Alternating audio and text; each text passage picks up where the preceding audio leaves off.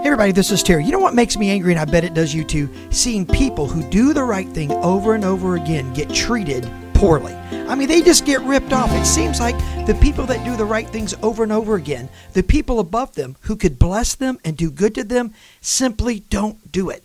And it just seems so unjust and unfair. And that might be you right now. You might be feeling that way, or you might be the person who has the power to do good. Listen to what the Bible says in Proverbs 3:27. It says this, "Now do not withhold good from those whom it is due, when it is your power to do it."